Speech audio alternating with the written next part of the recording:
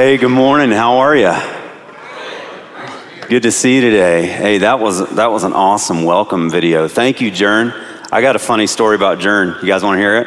Yeah. I guess he tells funny stuff about me. I tell funny stuff about him. But we moved here from Cleveland, Ohio in January 2016 and became good friends with Jern and Jess and had them over to the house during that first year at some point. And, the conversation was going really good. And then we got to that point where he was going to tell us, something that he wasn't announcing yet to everybody else. And we got information that he was praying about coming to the Northland to start a church. But it was one of those situations was like, hey, I'm telling you this in confidence, right? And I forgot about the conversation, so I don't know. I claim deniability after that whole thing happened. Somehow it got out the wrong way that he was coming up here to do that. It wasn't a bad thing, of course. Our church was all the way behind it. But they were trying to, retrace humorously where it came from. And I got pegged with telling everybody that Jern was coming up north. So anyway, I'm just so glad it happened. But I tell you what, you guys have got an incredible pastor and pastor's wife. Man, they're not only good friends, but they just have something really special. And I'm not just saying that because he's not here and he kind of, elbowed me to kind of build him up a little bit. He doesn't need that. And if you know him, he doesn't need it at all. He's very confident in who he is and who God has made him to be. And he's got something that you need in a lead pastor is he's a leader. And y'all, if you've been around the church for a long time, you realize that there's a lot of people in leadership positions that look the part, but they aren't necessarily leading because it's just not who they are naturally. But Jern's just kind of a unique guy where he's got the right mix of gifts to do exactly what he's doing here.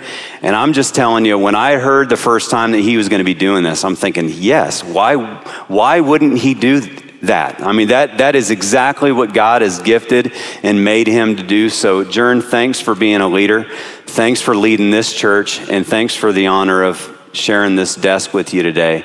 And I'll try not to mess it up too bad. Sound good? All right. Hey, listen, I've got some words for you today. And I love if you have your Bibles, I'm going to have you read from 2 Samuel chapter 15. And I'm actually going to have to paraphrase a couple of the sections because it spans over chapters 15, 16, and 17. So, I wouldn't come up and read the whole Sermon on the Mount. I'd probably paraphrase a little bit of that if I were in Matthew 5 through 7, but I'm going to just paraphrase a little bit. But it's going to be a great story about fathers. Can we just give it up one more time for our fathers in attendance today? That's right. And those of you watching online, man, I'm telling you, we're so thankful for that. I've been really gifted from God to have been around some very godly men in my life.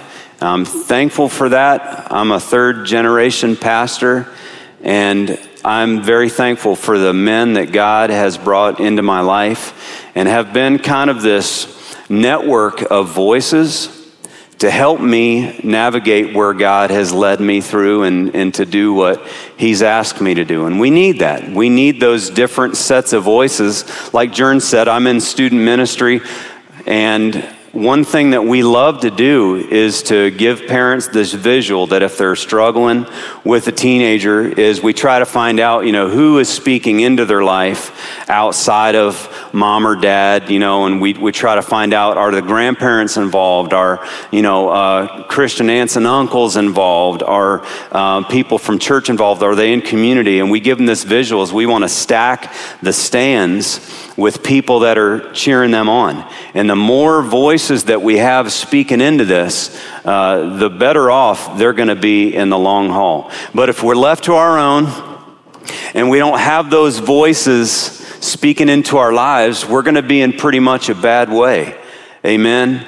Fathers, let me just ask you a question real quick. Do y'all get kind of worried coming to Father's Day at church some days?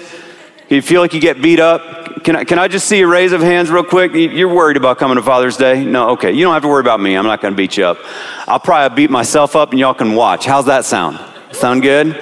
But it's kind of funny because a lot of churches, they treat Mother's Day like it's Christmas, you know, and that's great. They deserve it, right, man? Let's just tell them they deserve it. Yes. You know, Mother's Day, you've got the giveaways and the flowers and, you know, the treats and everything's all set out and everything's nice and decorative. Father's Day comes, you got like a Sam's Club folding table with a bunch of New Testaments on it because they don't think Dad has a Bible. Like, Dad's a Christian? That's new, right? But, yeah, and, you know, when you see Mom, it's like, you know, Mom, how are you this morning? Good morning, Mom. I love you so much. Father, you know, that's just kind of how it is, you know. But I hope you're not scared today. This is a safe place, and I really hope that God has something for you. I'm going to try to be real, but not too raw, all right? Because you can get that way, especially the older you get. You can get a little bit more cynical and jaded. Can I just get an amen from our guys over 45, all right? It's hard to keep believing, as the song says, but, you know, we've got good reason. And being a dad is awesome. And, you know, while all men are not fathers, all men growing in Christ are or will be spiritual fathers. Let me just say that again. Not all men are fathers, but all men that are growing in Christ are or will be spiritual fathers. And the last time I checked, the spiritual connection outlasts the biological. Okay? That is not to downplay the biological connection that you share with yourself and your father. That is a special thing and a divine thing. But the spiritual connections are going to echo into eternity whether the biological does or not. So we want to thank you for those men that are pouring into your peers and in the generation down. Continue to be that spiritual father. We need you. Like Jern said, my wife and I, we have 5 kids. I used to say beautiful kids, but now they're kind of growing up and the jury's out whether or not they're going to be beautiful in the long term, so pray for me. But, you know, Becca and I have been married now for 23 years, this July 4th. We have 4 boys and 1 girl.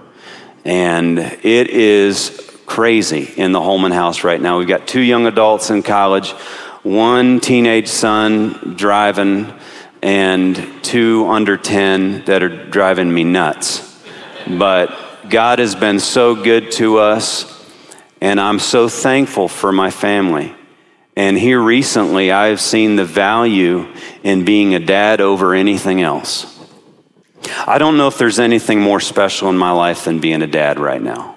And it took me a long time to figure that out. Because it really, I had my categories out of whack. I had different things in the wrong places.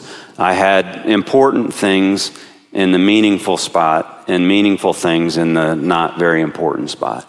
So just in the last couple years, God has helped me rearrange a few of those things, and you're going to get just the highlight reel of what has happened. But I want you to know that this is not an empty message. This is something where God has made me eat what I've prepared for you today. And I hope that there's something in there that touches your heart. This message is primarily to fathers, but I know you can find your place in this as well if you're breathing. Can I get an amen if you're breathing today, just to let me know you're here? Okay, good. I think this will be good for you. But guys, we are who we've been becoming. You know, you are a certain way right now because you've made certain choices along the way, and you're becoming. You are the result of who you've been becoming. And a few key things play a role into that. I remember the first time I got celebrated for something I did well as a young adult was a very impacting moment. My grandfather, who was my pastor growing up, still alive to this day, 94 years of age, wonderful, godly man. But my freshman year of college, I was at a Bible college in Springfield, Baptist Bible College, if you'd heard of it. All right, great. Go Patriots. We still got a few students left down there, but no, thankful for my education. And I came back for Christmas vacation my freshman year, and my grandfather had asked me in November, Thanksgiving, when I was home for Thanksgiving break, he said, hey, when you come back over Christmas break, I want to have you preach on a Sunday evening service. And I was like, I was kind of, freaked out at first. I was like, well, I've never preached before, but hey, there's a first time for everything, right? And I guess I got to start somewhere. So why not in my home church? And, exams happened and all kinds of things in the next 5 or 6 weeks. And we get to New Year's Eve service. It's the watch night service. Y'all remember those? Watch night services at church, right? Well, we had one of those. And I serendipitously sat next to my grandfather on the front row when we're singing through the final song before whoever is supposed to speak gets up and speaks. And I lean over to my grandfather. I was like, how you doing? He was like, good, you ready to go? And I forgot I was supposed to prepare a message. I had literally 45 seconds to prepare something. 45 seconds. Now, I grabbed a tithing envelope from the pew in front of me, and I leaned over to him and I'm like, hey, what should I say? Just kind of jokingly, asking for a friend. And he was like, just read him John 3:16 and sing him a song. And he kind of laughed. I was like, that sounds like a great idea. That's what I'll do. So I took a tithing envelope and, wrote John 3:16. And then I had the verses of a favorite Christian song of mine memorized. So I figured that's like another minute, and I'm trying to stretch it out. And I learned to really play to the emotions of the crowd during this time in a moment of sheer panic. So I got up there, I was terrified, but something came over me. I was like, you got this. So I read John 3:16. We got through that. Still had a long time left. Read through the rest of this song. I really paused my way through it. Took my time. I was proud of myself. Put some emotion into it. And then there was this one line of the song that always got me. Y'all, I'm not lying to you. I fake cried. That it really touched me deeply. And I really just gave it. I think I bit my lip. I was like, and I heard somebody from the back go, hey, man. I'm like, man, this guy, does he really believe an 18-year-old is getting moved right now with a message that everybody can tell he just put together on the back of a tithing envelope? But for some reason, he thought it was good. And 2 things happened in that moment. I was ashamed. I should say there's 3 things. I was ashamed. But I got a few laughs. There were people that knew it. And there were a couple other people that kind of joked along and said, Holman, you may have a gift there. You just need to prepare. I was like, okay, cool. And so 2 things. God showed me that there was an inclination toward Christian ministry and through presenting a message. And also as well, the flesh, Satan comes in with another sideways agenda that says, hey, I know how to get you a few more amens. And for the next 20 years, I preached with a hidden agenda of self-exaltation. And man, it grieved me. It doesn't grieve me anymore. It grieved me for a long time that I could be so self-centered. And I thought for a long while, I'd convinced myself that, no, man, I'm doing this for God's glory. And inside, if I didn't get an amen, or if I didn't get a, attaboy or, pat on the back, man, God's really using you. Like my entire week was destroyed because I based my worth and meaning identity based upon how well I communicated. And at that point, that could have been just entertainment or comedy. It really didn't matter the message. What mattered was whether or not I felt like I affected people. And came to myself probably right when I moved here, because I came out of a church plant in Ohio, and really the only thing I did well was preach. And everything else was just mixed results. And I found out that in ministry work like this, you can't just be a preacher. There's work involved. There's a lot of really good work involved. And leading is one of the hardest things that you can ever aspire to do. And it's not all the time glorious work where preaching is if you can pull it off the right way. It's lazy. And that's what I was guilty of. So I'll try not to beat myself up too much, but just to give you some context of where I'm coming from, it's really what happens when a good gift goes bad, okay? Here's what I learned. I, likely much like yourself, like to be celebrated, right? And I think this is how most of us kind of figure out what to do in life is when our parents start leaning into good behavior. Hey, that's good. Do that again. No, don't do that, okay? We kind of go towards the celebration. It's like, I'm coming away from pain into the good life. I don't like being told no. I don't like being shamed. I like good behavior if that's what gets celebrated. So most of us just kind of involuntarily follow the way of less pain, right? So we do whatever gets repeated somewhere got celebrated. The thing that you do in your life, that specific thing that you do peculiarly well, somebody celebrated it along the way to give you a little bit more incentive to keep going, right? Let's just go with that assumption. And I know there's always exceptions to that. I don't want to teach to the exception. I want to teach the rule today. You have repeated behavior and you've got pretty good at one thing because somebody, somewhere back in your past, somebody celebrated it.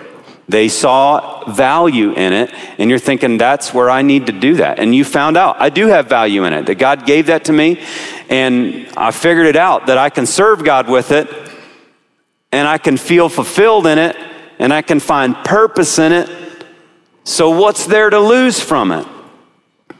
And if you ask yourself too many questions on the front end, you really get into this game of, do I or others have the right motive? And if there's young people in here today or young adults where you're still trying to figure out the whole gifting thing, I'm just going to tell you right now that your motives are not completely pure. And God knows that.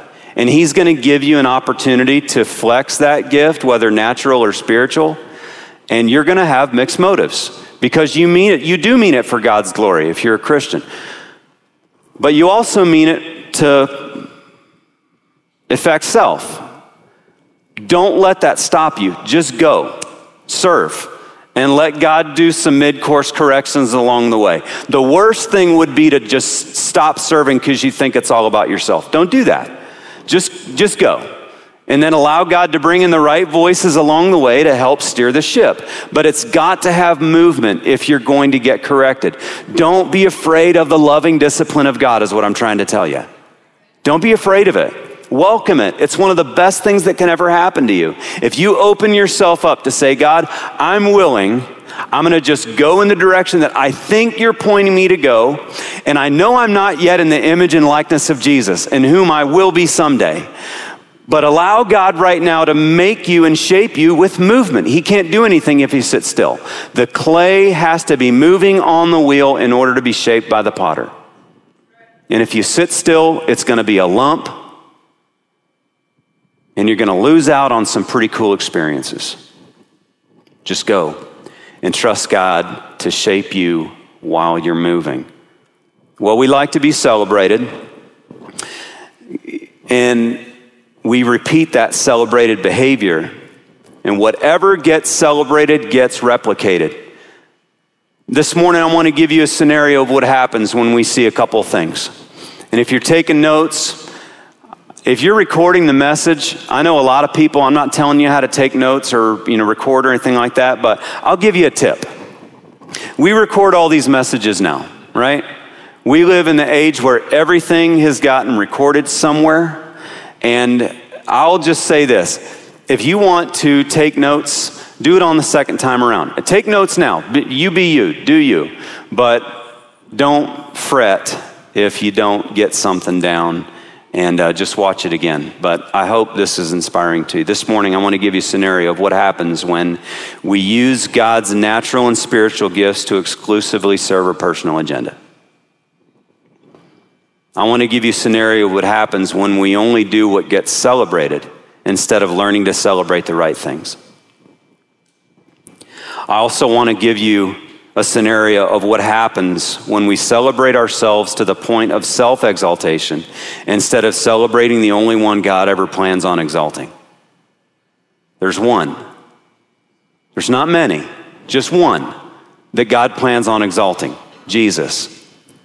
And if we can get behind that, we're going to be amazed at what God can do with the rest. But if we can just get to that point to say, I know it, that God is only going to plan to exalt one, just Jesus. And if I can get into that, if I can get into what God is doing through Christ, then there's so much more possibilities that I hadn't even dreamt up. Because you don't have the mind of God, but the mind of God is in you. If you and I serve the idol of celebrated performance, what happens is we're the sum total of what we do.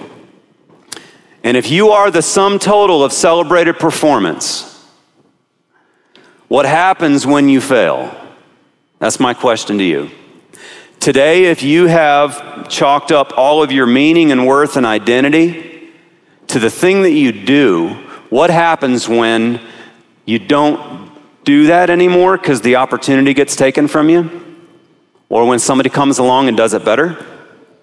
You get replaced? What happens? I'm going to give you a biblical example of how this happened in a very painful way. And hopefully we can learn from this guy's example. The title of this message is The Idol of Performance. In 2 Samuel, I'm going to read chapter 16, verse 23, and I'm going to give you the person that we're talking about. His name is Ahithophel. How many of you have ever heard of Ahithophel before? Anybody? If you read your Bible through in a year, you might have seen the name, but he's a sleeper in the Old Testament, but a really great story once you start to look into his life. Now, the advice of Ahithophel, which he gave in those days, was as if he had inquired at the oracle of God. So was all the advice of Ahithophel, both with David and with Absalom. Now, we got a lot packed in that. And I won't unpack everything, but I want to give you just a glimpse of who this guy was. He is the advisor to King David and was likely, potentially also to King Saul. And we find out that he was also advisor to Absalom when Absalom revolted and took the throne from his father by force. So he had an in with all three of the first kings of Israel. And his counsel was so good, it was looked upon as the near oracles of God. If this guy would have had like a Google or Yelp review, it would have had 5 stars. You know, it would have said, man, Ahithophel just helped us, in our family through something really difficult. We thought we had a direct line to God through Ahithophel. He was notorious for his wisdom and for his understanding and was a king's counselor for a reason. He was in good company for a reason. Ahithophel was from a town called Gilo, a town near Hebron. If you look in Joshua chapter 15, don't turn there, just if you want to look it up later. The towns of Moan, Ziph, and Carmel were all mentioned here. And he was a descendant of Caleb's line. And this is where he's from an area where David and his mighty men kind of went and camped out. And was a brother to Nabal. If you remember, Nabal was, his name meant fool, Nabal. Well, he's actually a brother to Nabal, and Ahithophel means brother of a fool. So here was the good potential news for Ahithophel. He wasn't a fool like his brother, but he was a brother to the fool. So I want you to see how much this matters of the people that you have around you. Those fatherly voices that you allow to speak into your life. It's of utmost importance to have the right kind of influences. Well, here's what happens. I'm going to summarize a lot of it. In chapter 15, verses 11 and 12, it says, "And with Absalom went 200 men, invited from Jerusalem, and they went along innocently and did not know anything." Absalom just took the throne. Nobody knew it. He's like, "Oh, it's Absalom, King David's favorite son. He's here. Where's David? We don't know. He's old. He's, war weary and all that. Here's Absalom, the good-looking son. We're just going to follow him." Absalom was so smooth, he just kind of slipped right in, and nobody even noticed. Then Absalom sent for Ahithophel, the Gilonite, David's counselor, from his city, while he offered sacrifices, and the conspiracy grew strong, for the people with Absalom continually increased in number. And David is messed up at this point. He knew that he could lose anybody except Ahithophel, because Ahithophel knew all of the king's secrets. He knew everything that could damage David in the long term by letting it out. So David is really in a bad way. Chapter 15, verse 31 says, "Then someone told David, saying, Ahithophel is among the conspirators with Absalom. And David said, O Lord, I pray, turn the counsel of Ahithophel into foolishness." And now, not to camp out on this too long, but this is what's called God translating a message. That actually happens right now. I've been doing public speaking. I'd call it preaching, but it was, all for the wrong agenda. So I'm going to call the previous 20 years just public speaking. And but I know this, that whenever someone stands up to give a gospel message, the Holy Spirit is actively involved in translating what you need to hear. Okay? But I also know this, there is, and you need to pray through this every time you're in a message. A lot of times you are not ready to hear the message that's being preached, because you filter it through your own understanding. It is so utterly important that you realize that the Holy Spirit is translating for you right now. So to wait and to be still and to be patient on God and to help you understand what he's telling you through his word. Does that sound like good news? If David was messed up, he knew that if he lost Ahithophel, he lost everything. All hope was gone. Chapter 15, verses 32 to 34. "Now it happened when David had come to the top of the mountain where he worshiped God, there was Hushai, the Archite, coming to meet him with his robe torn and dust on his head. And David said to him, Bro, if you go on with me, you're going to become a burden. But if you return to the city and say to Absalom, I will be your servant," covert mission, "O king, as I was your father's servant previously, so I will now also be your servant. If you do this for me, then you will defeat the counsel of Ahithophel for me." Right? So David, what he had to do is he had to fight fire with fire.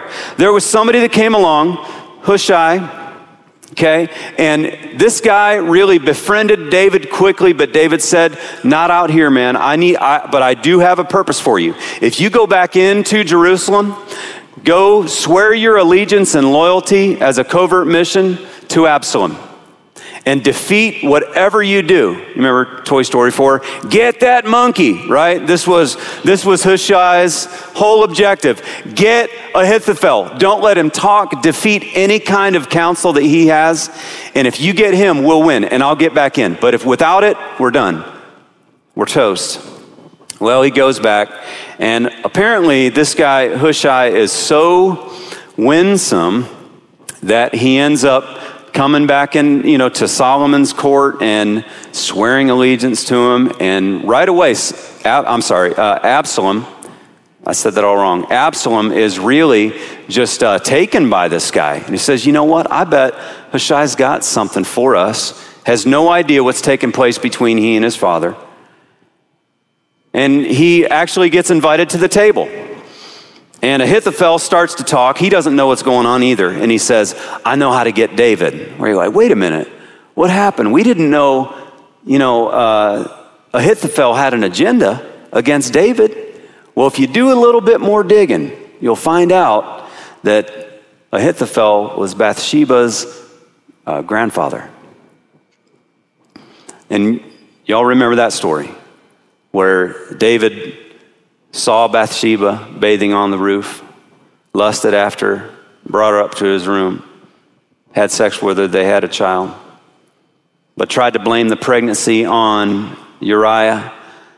her husband, who he brought home from the battle, said, hey, go take some time off. Have some fun. You and your wife. I know everybody's out there fighting, man. You've been working hard. Go ahead. So he could cover up his mistakes. Well, he wouldn't do it. So he sent Uriah to the front lines and had him murdered. Well, Ahithophel kept all this bitter, resenting, sideways agenda in his heart and used the God-given gift of this, quote, oracles of God counsel that God had given him to serve the king. And when I read this story for the first time, I'm like, that's me. I'm that guy. I took something that God had given me and I used it for my own personal agenda because I like to be celebrated. And I'd ask you the same question today. What gift has God given you that you have used exclusively for personal gain? And a lot of times that can be hard to hear, but it can be one of the best things that you've ever heard.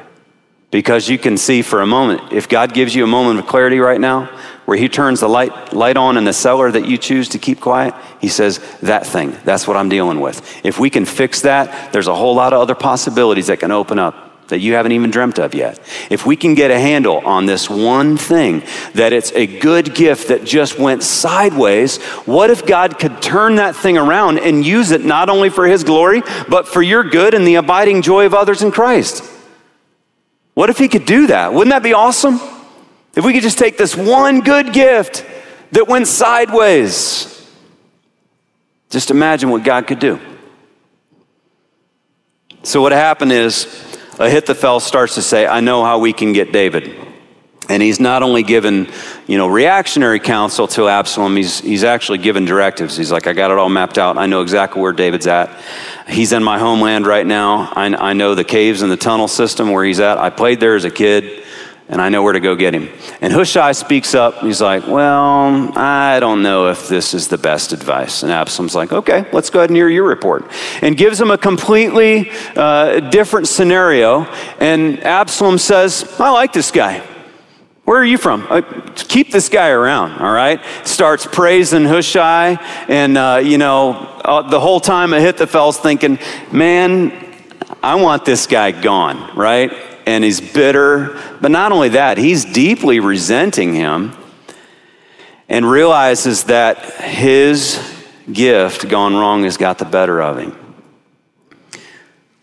Skip down to this sad last verse in chapter 17, verse 23. Now when Ahithophel saw that his advice was not followed, he saddled a donkey, arose and went to his house. Then he put his household in order and hanged himself and died. He was buried there in his father's tomb. What a sad end. What a good beginning with lots of potential. But a sad end because he didn't know how to treat the good gift that God had given him. We learn through Ahithophel what happens when gift and sideways agenda collide. Here we've got this elderly, bitter counselor in the king's court with a spiteful agenda for his family's dishonor. He's a metaphor of what misguided purpose can destroy in someone's life bent on personal gain. His story is the culminating demise of one who progressively sells out on the idol of performance. What happens here in your own life, if you just kind of think about the thing that you've done well to the level of proficiency. And I'm kind of in that season of life right now. I'll be 44 next month. And I'm at the point where there are a couple certain things that I have confidence in, that I've, done that 10,000 strokes so many times, it just kind of becomes second nature. And it's kind of fun. It's fun to reach a level of accomplishment, but realizing in some others that mastery is an impossibility in other areas. But it's fun to get good at something. But in order to get not just good at it, but good to a level where you realize you don't even have to use it, if God desires you not to and have the same effect, it's having wisdom in how to, or even if to, use your gift from now on. The best use of your gift might be to lay it down. The best use of the thing that you do with a level of unique and peculiar certainty, the best thing that might ever happen to that gift is for you to give it up. Maybe not forever, but maybe just for a time, so you can reroute that gift and really maximize it for God's glory.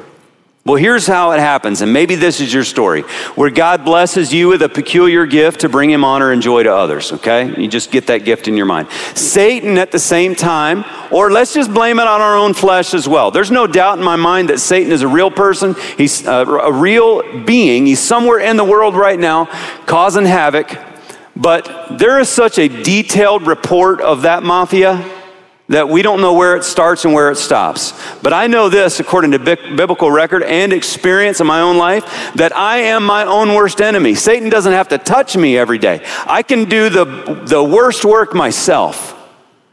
So let's not blame everything on Satan. There's a part of this in our wheelhouse as well. But let's just say Satan or our own fleshly desires get a hold of the gift and turn it into performance. That gift and performance gets hijacked by injustice, personal agenda, or greed. That performance is praised and celebrated, marked as significant in your life or in mine, even anointed in the spiritual world by peers and opinion leaders. Someone comes along with a slightly better performance, which doesn't just decrease your performance, but strikes at your individual personal worth and value.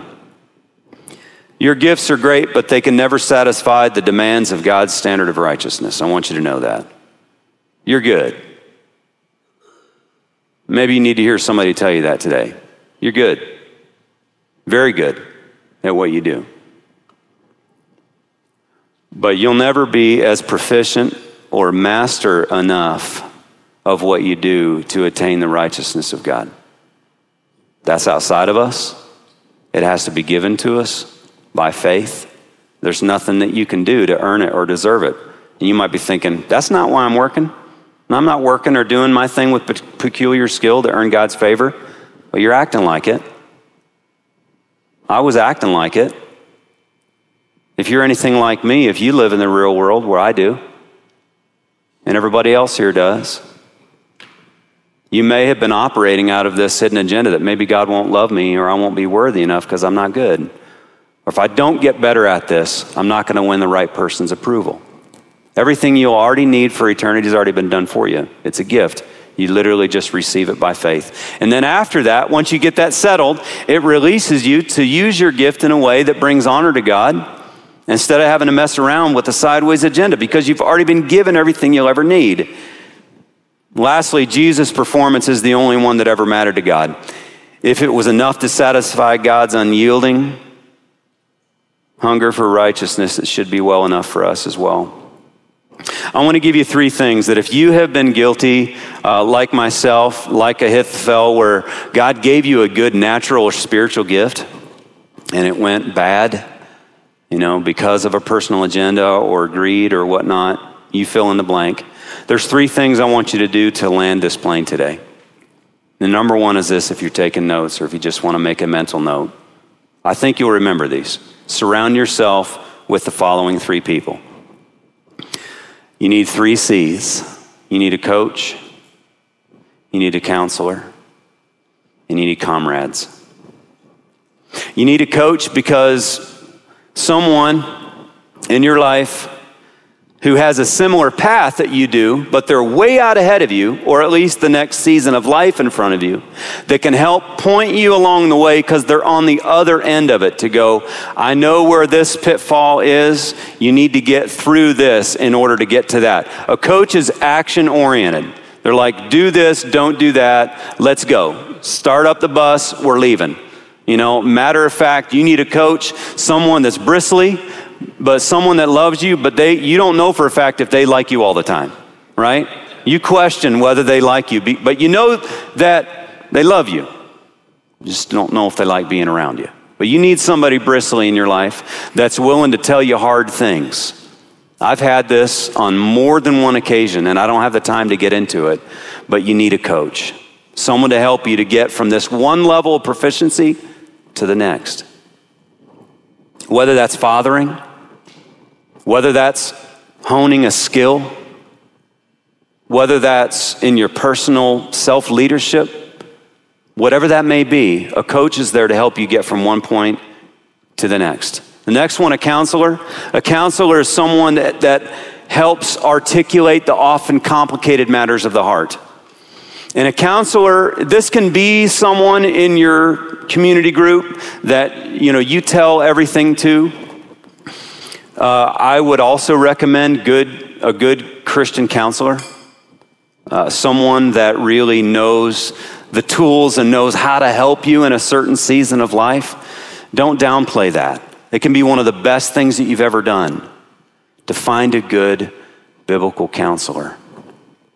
The comrades, these are people that are walking shoulder to shoulder with you. They're in the same season of life that you are. They make you better. They might provide healthy levels of competition. They might get you on the edge of your seat, but also these are people just to walk the journey with. If you're not in community right now, it's a mistake. Christians, beloved, I'm going to tell you this. Community is oxygen in a Christian's spiritual lungs. And if you go without it, you're starving yourself. If you have this feeling today, I'm lonely, I'm going to ask you this question right now. Are you in community? Are there people that know you? They know your name, they know you, and they know how to speak into your life. If nothing else, they're a heart and a set of ears. Do you have that if you're lonely? Are you backslidden? Have you allowed certain things in your life that have really become an idol and are in direct competition with God? Do you have that in your life right now? And I'm going to ask you the same thing. Does somebody in your life know everything? Not everybody needs to know everything. That's dangerous. Don't trust everybody, even in your community group. And you're protecting them too, because there's some sensitive stuff you shouldn't share with them. But I'm going to tell you this, somebody, one of those people in your group, needs to know absolutely everything. The weird stuff too. The things that you're embarrassed to even say you think about in church. Let's just be real. We're all human. There's some stuff that's gone in our minds and our hearts, even as good Christian people, we're thinking, where did that come from? And it's more than just a passing imagination. Some of you have dwelled on it and have maybe even acted out on some of those things. I know we live in a fallen world. And if somebody in your life doesn't know everything, you're making a big mistake. Probably the biggest mistake of your life. Not everybody needs to know everything, but somebody does need to know everything. And I brought a friend here with me today, Sean. Sean and I are going through discipleship together, and Sean's become a dear friend and a bit of an armor bearer for me this morning. Thanks for being here. I love you. Sean knows everything. In a very short amount of time, I don't think there's much I haven't told you. I'm very thankful for that. I'm thankful for you. You need a Sean in your life. And I pray that for Sean as well. I know things about him that I keep as a confidence. But if we keep those things inside of us, man, it'll kill you. Somebody needs to know everything. Be praying about who that is. You need a coach, you need a counselor, you need a comrade. I wrote a blog post. I've got a blog. You're more than welcome to take a look at it. Don't look at all of it. There's a lot of weird stuff there too. You're like, what is this guy doing? Okay. But one of them is the 3 people in life you should never go without. But it's actually on our church's website as well. I think if you go to livingproof.co blog, you'll scroll down, you'll see it. But if you want more info on that, there's some helpful links. But like I'd said, we are the collection, we are who we've been becoming. And most of that has been like this complicated network of voices. I love this quote by Dallas Willard, a Christian brother, writer who's gone on to be with the Lord for some time now. But in a book called The Divine Conspiracy, he said this: we are who we are in Christ as a result of a series of someones. We are who we are in Christ as a result of a series of someones. We're not the result of just one or two voices. There's a collection of voices, even ones that we couldn't even recall until we get to the resurrection. We go, oh, that guy, that person, that girl, they spoke. It might have been just one thing or the thing that they didn't say that affected, but we are the result of a series of someones. Make sure that those voices count. And I'd make that a prayer for you and your kids and your grandkids. Start praying that the right godly influences will balance out the world in them, that they could really point their ears and their hearts towards God as a result of it. So get those three people around you. Number 2, don't overuse or neglect your gift. Don't overuse it. Anytime someone sits down in a counseling session with me, I know there's going to be 2 things that we're probably going to be dealing with. One is neurosis and one is character development issue. Neurosis is when I take on too much control. Neurosis is I'm going to take on responsibility for myself and everybody else. It's when I do too much. Character development is I'm not going to take responsibility for anybody, let alone myself. And I don't know which one you would be.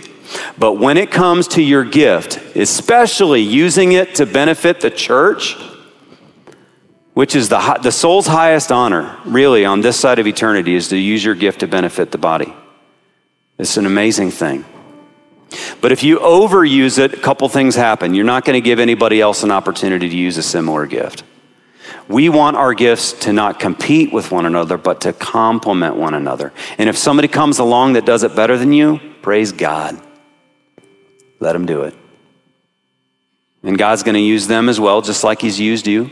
Work in humility in the heart. Don't overuse your gift. And don't neglect your gift. A lot of you aren't serving because you don't have the right platform you want to use it. I was walking down the hallway today, and I was talking with Emily and Cole, and I love those kids. They're just great. They really are. And I serve in family ministry and student ministry, and one of my favorite things to do is hang out with the kids. And being back there today would have been just as special as being in here. If you just imagine where Jesus would be on a Sunday morning if he came in person on a Sunday, I don't know if he'd be up here giving a message. Not that that's not important, divine work. I don't know if he'd be leading worship, and not that that's not a divine appointment as well. But I think he'd be back there with the kids. Just to show us an example of not just the right work, but to show us how he enjoys the right work. He enjoys that work, and he wants us to enjoy it. And that might mean using that gift in a way that nobody else is going to see except for some 10-year-olds. Well, what if God gave you that opportunity? What if you've been sitting still because I don't have quite the platform to do it? Well, go do it where nobody's going to see it first, and then let God commend. There's strict references in Scripture that says if you seek good things for yourself, don't seek it. Seek the good of others, and then God will. We have a promise that he will give us everything he knows that we need. The basics, food, clothing, and shelter. He'll give it to us. He'll pack our barns full to make sure that we've got enough and for others if we seek the good of others and the glory of God. But if we seek good for ourselves, we cut everybody off, including ourselves. Don't overuse or neglect your gift. And your last one here, and I'm sorry I've been a little bit over, is spiritually self-diagnosed with wisdom. Some of us today have a mastery level on our own condition, but you are not considering the huge blind spot just behind you. There are things in your blind spot that everybody else sees that God does not allow you to see. How can you do a real spiritual self-diagnosis on yourself without all the knowledge? If you do that just by yourself without allowing other people to help guide you through a spiritual self-assessment, you're cutting the whole process off at the knees. But allow those people into your life and do a self-diagnosis. I do encourage you to do that, but not just your voice alone. And when you do a spiritual self-diagnosis, do so with wisdom and sobriety. Do it in clarity of thought and where you're not taken up with emotions, or where you only think about your position with God when you're upset. Think about it often. Examine yourselves, 2 Corinthians 13:5 says. Examine yourselves to see whether you are in the faith. Test yourselves, our brother says. Or do you not realize this about yourselves, that Jesus Christ is in you, unless indeed you fail to meet the test? I want to give you this last thing. In Romans chapter 5, this is really just a checklist of Christian assurance. I got through most of my adult life and struggled with 13 years with moderate addiction to pornography. I couldn't shake it. Finally, one day in 2018, I prayed. I said, God, just do whatever it takes. Just deal with me, leave my family out of it if at all possible, but just take this slavery to lust and pornography. And he took it away. And I felt something, I experienced something that I heard Christians talk about for years but had never experienced. Assurance of salvation. And based on my experience, I will never, ever put eternal security in a subcategory of Christian doctrine ever again. It is something to be experienced. Some of you are saved today, but you have no assurance because something's dominated you, or because you have a good gift that has gone wrong and serving a sideways agenda. And you can correct that today. Maybe you just need assurance, but maybe some of you need to actually experience salvation for the first time. And God's calling your number today in a loving way, not in a judgmental way. It's his kindness that leads us to repentance. Amen? Romans 5, here's your checklist. Verses 1 through 5. Therefore, having been justified, just as if I'd never sinned. Having been justified by faith, we have peace with God through our Lord Jesus Christ. Enough said. Peace with God. Whether you feel it or not, there has been a declaration of peace. Not based upon you or your performance, but based upon Christ's performance. He's the only one that needed to do it. Now we get to do the life of Christ, but we're going to mess up along the way. It's a good thing that God's only keeping record of one, his own Son. Through Christ, whom we also have access by faith into this grace which we stand and rejoice in the hope of the glory of God. Think about this. We don't have the glory of God yet, right? We'll experience it someday, but for right now, guess what's going to have to do? And not just, okay, I guess that'll do. No, once you experience the full gamut of what God means for you to intend through this, you'll understand it.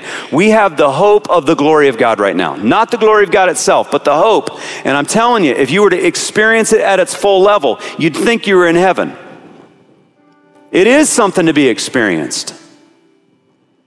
We have this, and we rejoice in the hope of the glory of God. And not only that, but we glory in tribulations, knowing that tribulations produce perseverance, and perseverance, character, and character produces hope. So we put hope on the bookends. That God gives you the hope at the beginning.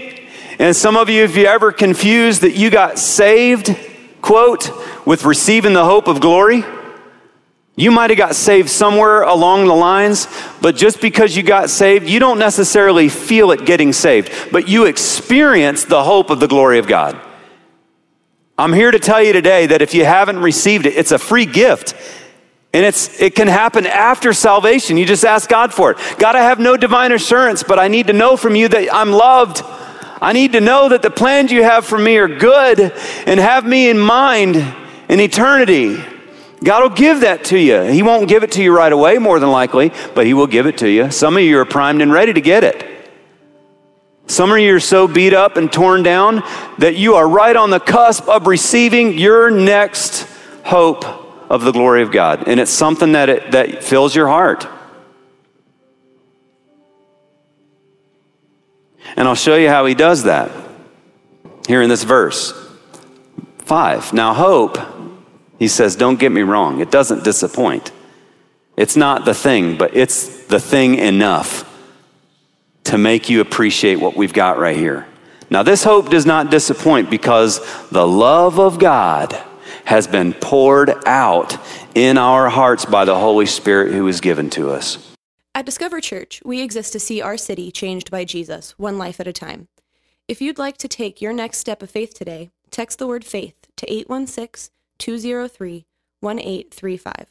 Again, that's the word faith to 816-203-1835. If this is your first time listening, we'd love to connect. Reach out to us on social media and let us know that you found us through the Discover Church podcast. Thanks for listening.